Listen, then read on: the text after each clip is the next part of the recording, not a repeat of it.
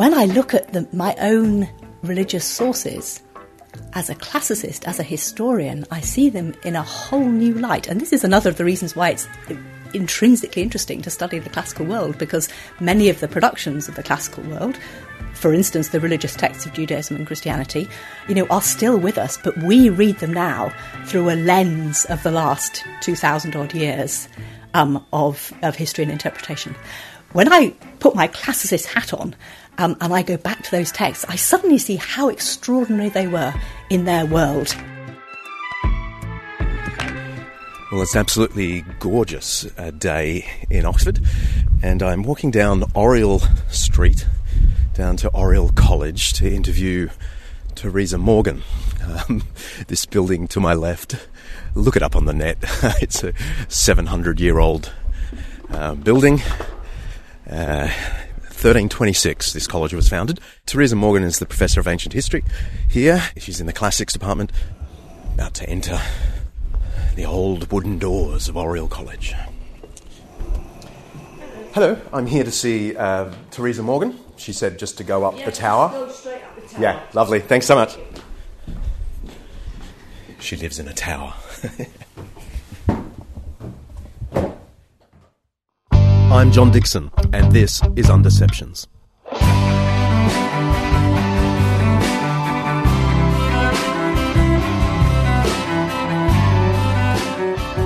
Every week we'll be exploring some aspect of life, faith, history, culture or ethics that is either much misunderstood or mostly forgotten.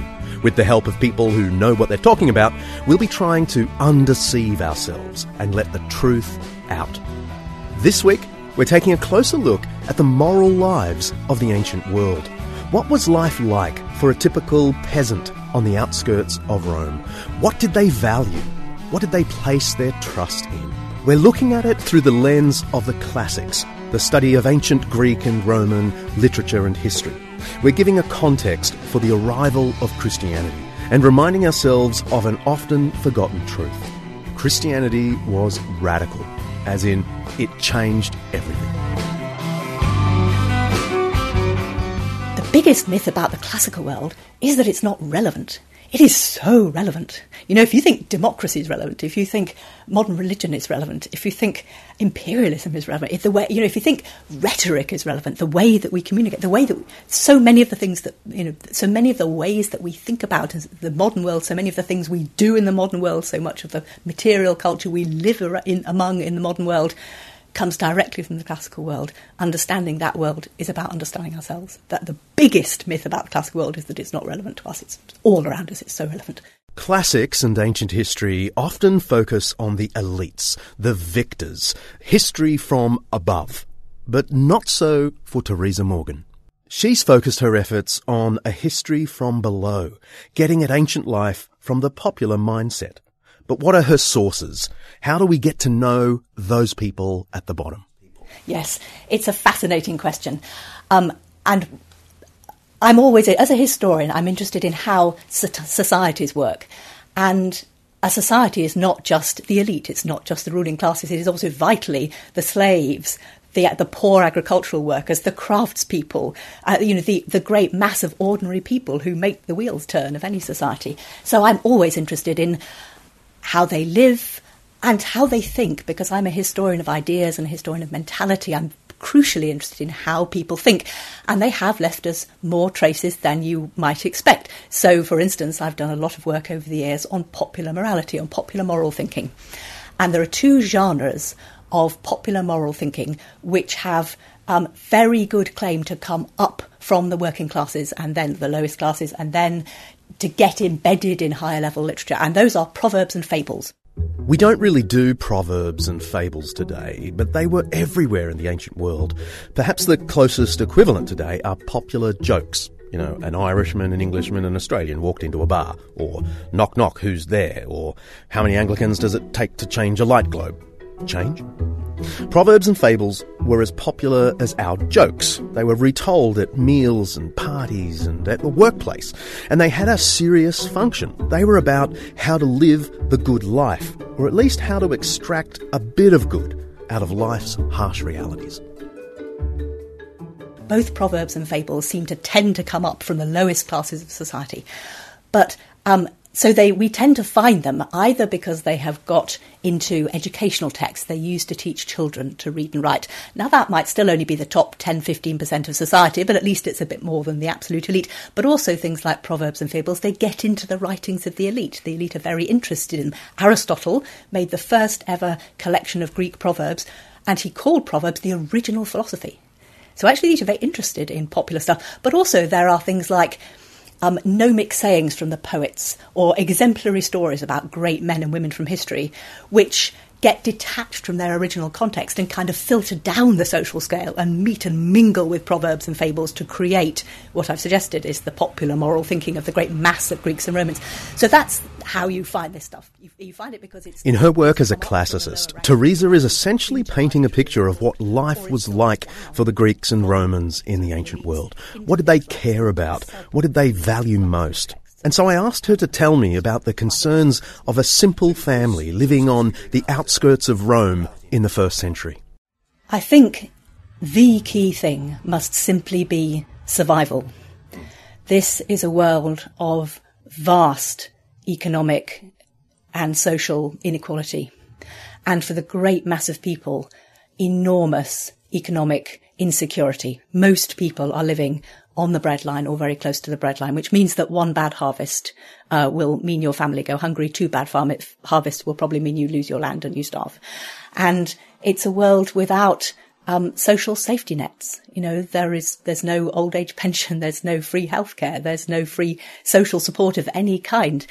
If you lose your livelihood, if you lose your land, you're on the streets. It's that simple. It's absolutely brutal. So sheer survival from day to day must have been the dominant factor in the thinking. It must have steered the thinking of almost everybody all the time. Teresa's book is called Popular Morality in the Early Roman Empire, Cambridge University Press. It won't be on everyone's bedside table, but it's basically the most important book yet written about how the average person in the Roman world, not the philosophical elites, the average person, viewed the good life, the moral life, how we ought to live in this precarious world.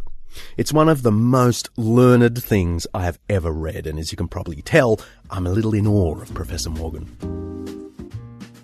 There's quite a bit in the book about friendship. That is, how people socially contracted with each other to look after each other. You scratch my back, I'll scratch yours. In technical terms, friendship was social reciprocity. In a time when survival was paramount, friendship was how you looked after yourself and your family. In fact, Teresa says the flip side of being a good friend is harming your enemies. And that is equally praiseworthy. It doesn't sound terribly friendly. Well, I don't know. It depends what your value system is. Don't you think that's uncomfortably close to the values of much of social media nowadays? Help your friends and harm your enemies seems to me pretty much how a lot of people are operating these days, actually. So, harming your enemies, I suppose, again, it is an ethic of survival. It's a dog-eat-dog world, this world, for many people. And if my survival comes at the cost of doing you down, then that's what I'm going to do. Because you don't throw your sort of extra friendship around, because there isn't extra. There isn't extra. There isn't extra of anything for anybody. Yeah. Talk of morality leads to talk about gods. That's gods in the plural. And that's where our conversation turns. When we think about the gods in the ancient world, we usually either think about the gods as they're portrayed by philosophers, Plato, Aristotle, Cicero, Seneca, or we think about the gods as they're portrayed in high literature, Homer or Greek tragedy or Virgilian epic, say. And there's an interesting split here, because for philosophers, the divine is good and creative and very reliable, but non-anthropomorphic on the whole. In popular Stoicism, the god might have a few anthropomorphic features, but on the whole, the divine is impersonal in philosophical thinking. It's the ideal of the good. In the thinking in, as it were, high literature, gods are highly personified, they're highly anthropomorphic, but they're also, at best, fairly amoral. Their interests are not the interests of human beings, on the whole. They don't act consistently in favour of human beings, or they're positively immoral. They simply toy with human beings for their own entertainment. But in popular thinking, we find a slightly different picture again. Ordinary people really seem to have been quite invested in the gods. They quite like the idea that the gods are reliably just. So the justice of Zeus or the justice of Olympus is good justice, reliable justice. Demeter and Korad, mother and daughter, are proverbial of family love, of good family relationships on the whole. They don't act. Zeus. He's the supreme god, the protector and ruler of humankind. Demeter is married to Zeus. She's the god of agriculture, specifically corn. They seem to want to have a positive view of the gods, and I strongly suspect that, again, that is to do with their vulnerability. You know, when you are in a society where life is very fragile and you are chronically vulnerable, a higher power, an alternative higher power to the people who are ruling you, which might just help you out if you are good enough at your cult, is a pretty attractive proposition. So the ancient Greek and Roman gods did play some role in shaping the moral values in ancient times. Teresa tells me that about a quarter of these classical proverbs, these pithy moral sayings from pagan Greece and Rome, are about intelligence versus foolishness, what we might call street smarts. Here's producer Kaylee. Many are soothsayers, few are prophets. The dice of Zeus always fall well. It is best for mortals not to be born. The old age of the eagle beats the youth of the lark. However many men, so many opinions. I don't agree with that. If you can't hurt your enemy openly, do it secretly. The middle is best, nothing in excess. The head of an old man is a raisin.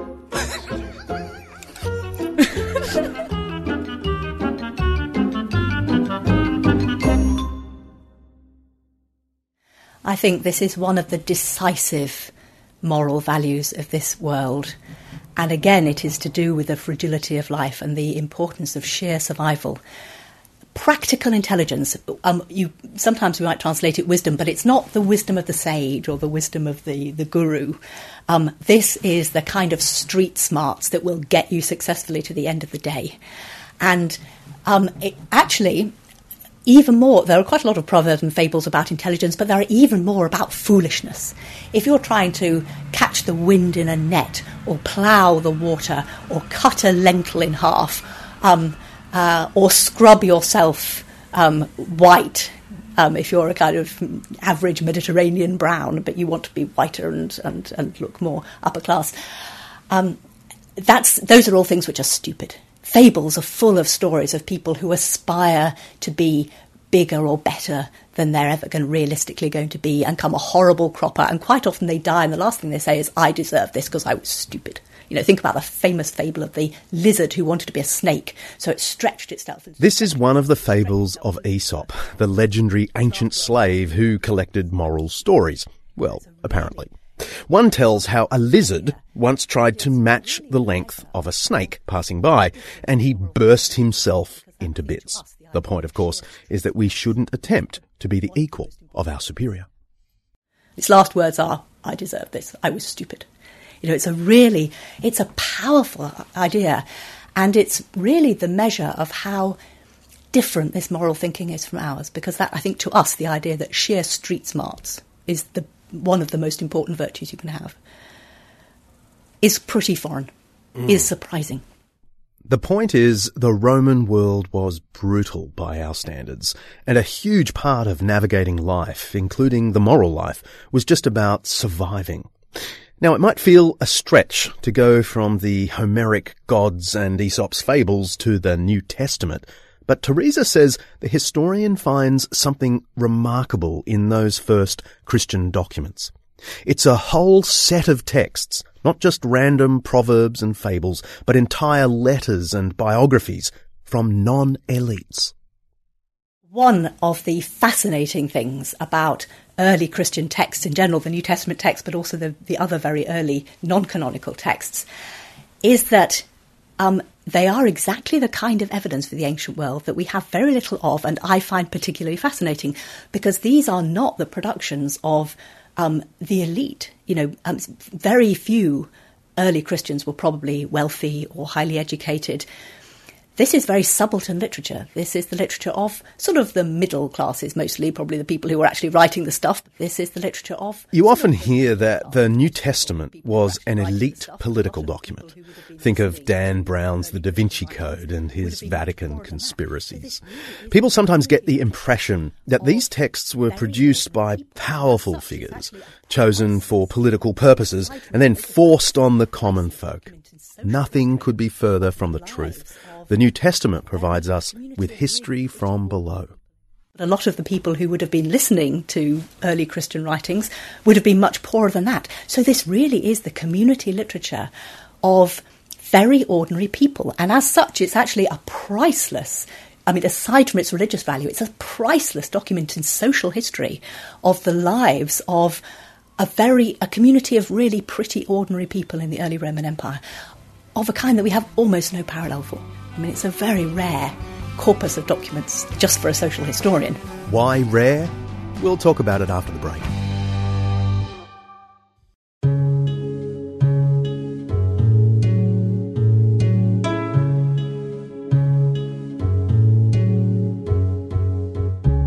Take a break from your high-paced life with Selah. Selah is a Hebrew word often associated with an intentional pause.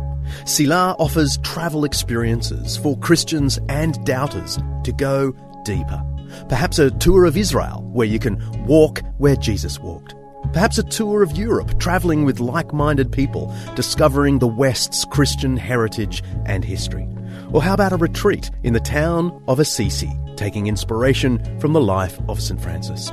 Travel that's more than just ticking items off a list. Travel that allows you to go deeper. I've used Selah. Really, I do. And I love them.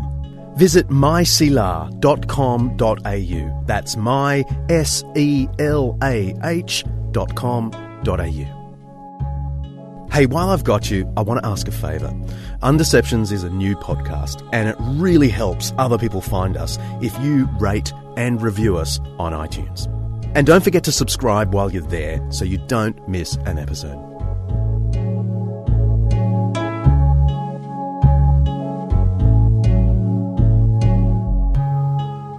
Okay, here's what we know so far. Life for a person in the ancient world was rough. Morality revolves around getting ahead or just surviving. The gods are either distant or fickle, often picking favourites. Street smarts are central. It's eat or be eaten, and whatever you do, don't be stupid. And it's a world where old men's heads look like raisins. But now we've got these 27 little texts entering the scene, the books of the New Testament, and they transform the Roman world, and then our world. Three things which classically go together for early Christians: faith, hope, love. And I would probably add to those justice. And you might also talk about peace, you might talk about grace and gratitude, but faith, hope, love, justice. Those are four key things which Christians radically rethink in the world of the empire. Love, for instance, friendship, love. We've already talked a little bit about how difficult ordinary people found friendship in the world of the early Roman Empire. But Christians are taught that God loves them absolutely, unshakably, and that on that basis they can trust in God, they can love God, and because they are given such an abundance of love, they can afford to love one another with enormous, unreserved generosity. That's a completely different model of relations with your fellow human beings and how your relationship with God affects your relationship with human beings from anything in ancient religious thinking in general, actually, I think. Apart from Judaism, we talk about mainstream Greek and Roman thinking. It's certainly completely different from anything that is in kind of popular moral consciousness, which would have been the background of most early Christians. So that's a completely new idea. And with that idea of love goes a something like, care of the vulnerable, for instance. I've already said this is a world with no social safety nets, but Christians create social safety nets. They are the people who are notorious for looking after the widows, the poor, the orphans, the people who, in most of society, are just slung out onto the street. Not everyone liked this new way of thinking. Certainly, some commentators who are hostile to early Christians do attack them as being nature's leftovers, as being low, unimportant people who have... of course, they also had a leader, a founding figure in Jesus Christ who was crucified, and crucifixion is the form of execution for the lowest of the low. So Christians were certainly attacked as being the lowest of the low, and they were attacked for being naive. They were also attacked for being hypocritical. I mean, when their detractors couldn't get them on anything else, they said, well, when they say they love each other, they're lying. And I think that's... Christians had an uphill battle from the beginning. They had no political clout, little social status, and they had a message and an ethic focused on a shameful cross. But they persisted, and it kind of worked out okay. There are also traces that they were admired. I mean, Tertullian says that people go around saying... Tertullian, by the way, was one of the first Christian theologians and a public advocate for the faith. He was from Carthage in North Africa. Yep, one of the first theologians in Christian history was very probably a person of colour. I mean, Tertullian says that people go around saying, see how these Christians love one another. He thinks that that's something which, in the late 2nd century, makes an impression on people. And it has often been suggested, and I think it's very... Let's press pause. I've got a 5-minute Jesus. What was the heart of Jesus' ethical teaching? Was he a theologian, a moralist, a philosopher, or something else? And what would it matter anyway? One of Australia's best-selling authors, I won't name him, recently declared that we don't need religion in order to maintain our ethic of love. In fact, he went so far as to say that even Jesus didn't give any theological reasons for love. He apparently just declared what was already universally known. Jesus never told anyone what to believe in, this writer said. He only spoke about how to treat each other.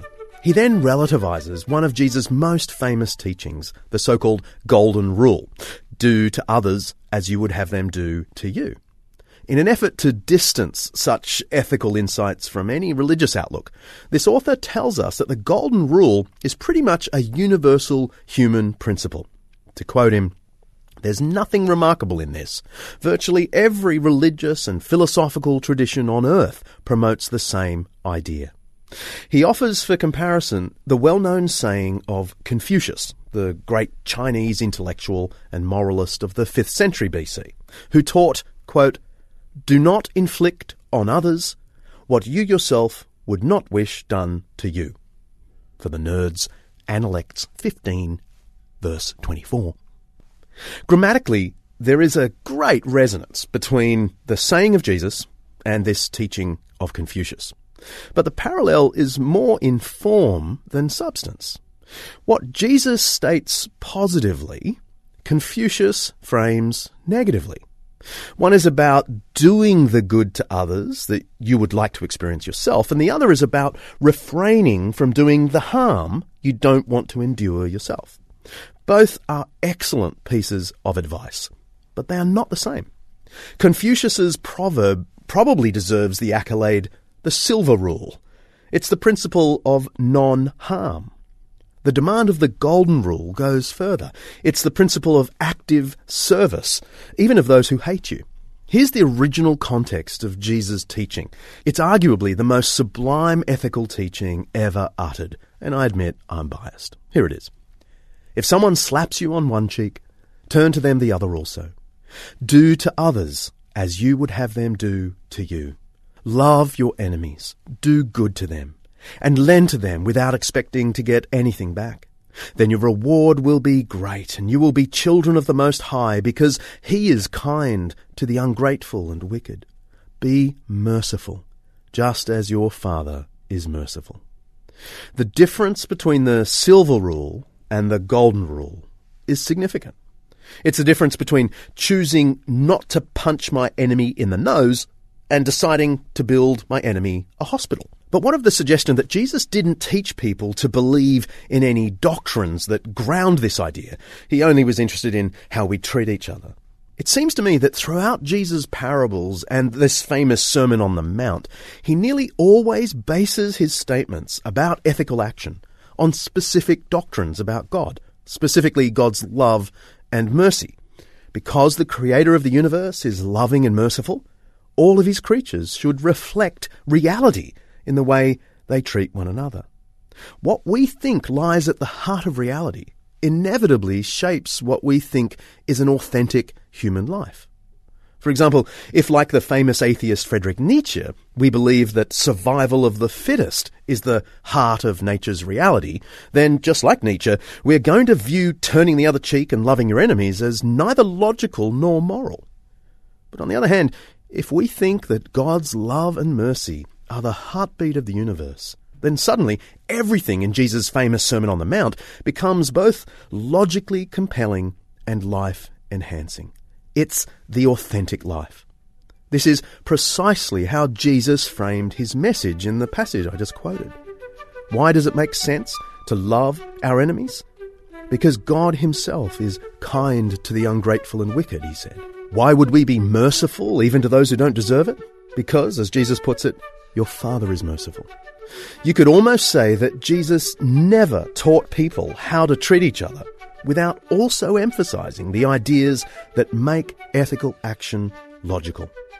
Love of neighbour and even of our enemy is grounded in the most basic reality of all, the Creator's love for us. You can press play now. And it has often been suggested, and I think it's very credible, that the fact that Christians looked after each other, looked after their own, in a very exceptional way, actually may have been one of their great attractions for ordinary people. One of the reasons why the movement grew, and actually grew quite quickly, as new religious movements go in the early Roman Empire. There are an awful lot of them. None of the rest of them grew to anything like the size of Christianity or so quickly.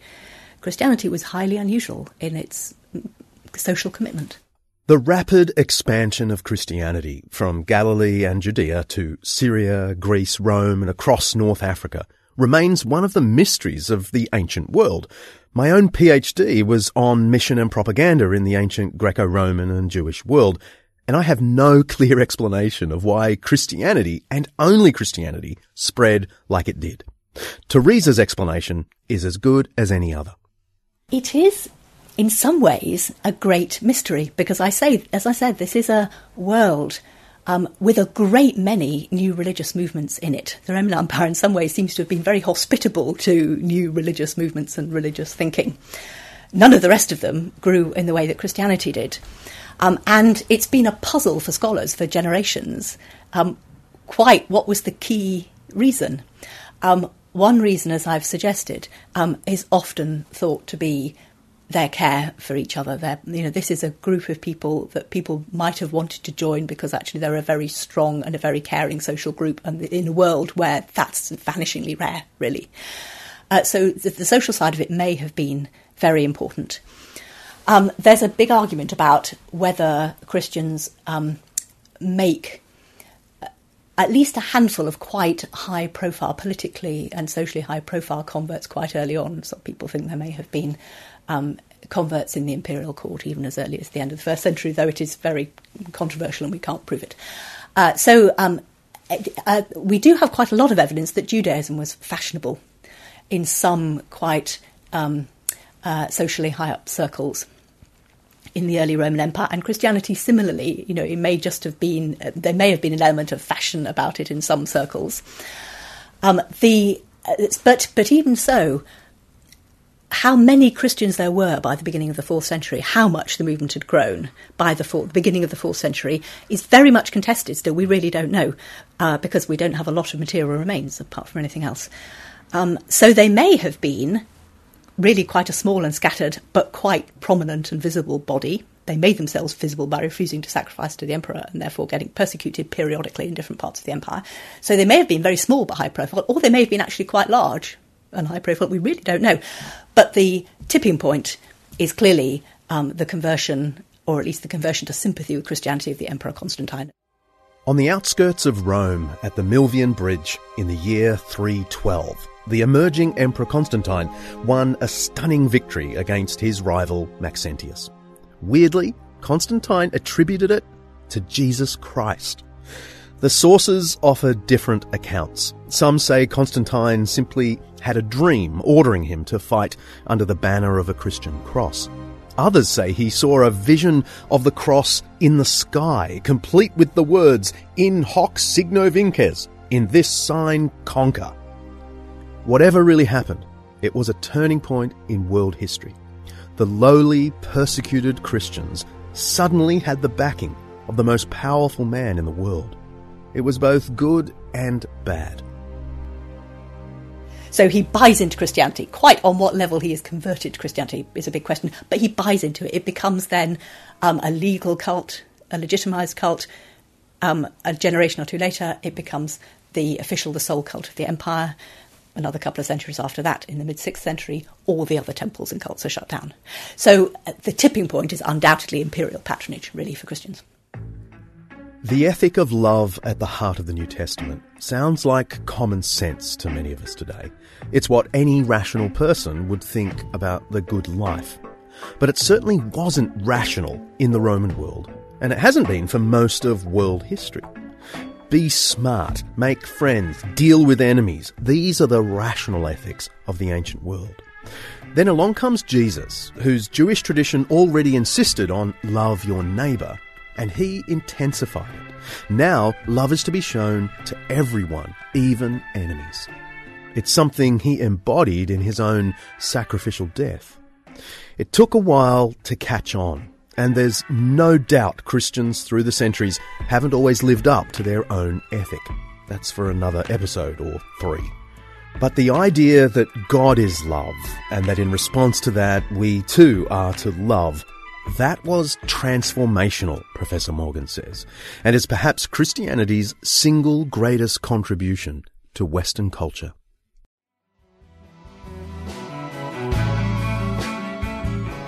Got questions about this or other episodes? I'd love to hear them, and if I can, I'm going to try and answer them in an upcoming episode. Leave your question as a voicemail by calling 02 9870 5678. 02 9870 5678. Or head to Undeceptions.com. While you're there, check out everything related to this episode and sign up for the Undeceptions newsletter to get access to bonus content and plenty more from every episode. We've looked at how Christianity changed the classical world. Next time, I speak to a modern-day politician who also says he's an atheist on how Christianity continues to influence the world for good. See ya.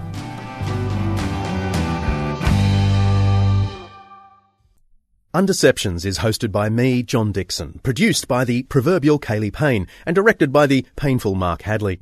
Our theme song is by Bach, arranged by me and played by the fabulous Undeceptions band. Editing is by Bella Ann Sanchez. And thanks to our sponsor, CELAR, for all your travel needs, whether you're a believer or doubter. Undeceptions is part of the Eternity Podcast Network, an audio collection showcasing the seriously good news of faith today. Head to Undeceptions.com. You'll find show notes and everything related to this episode.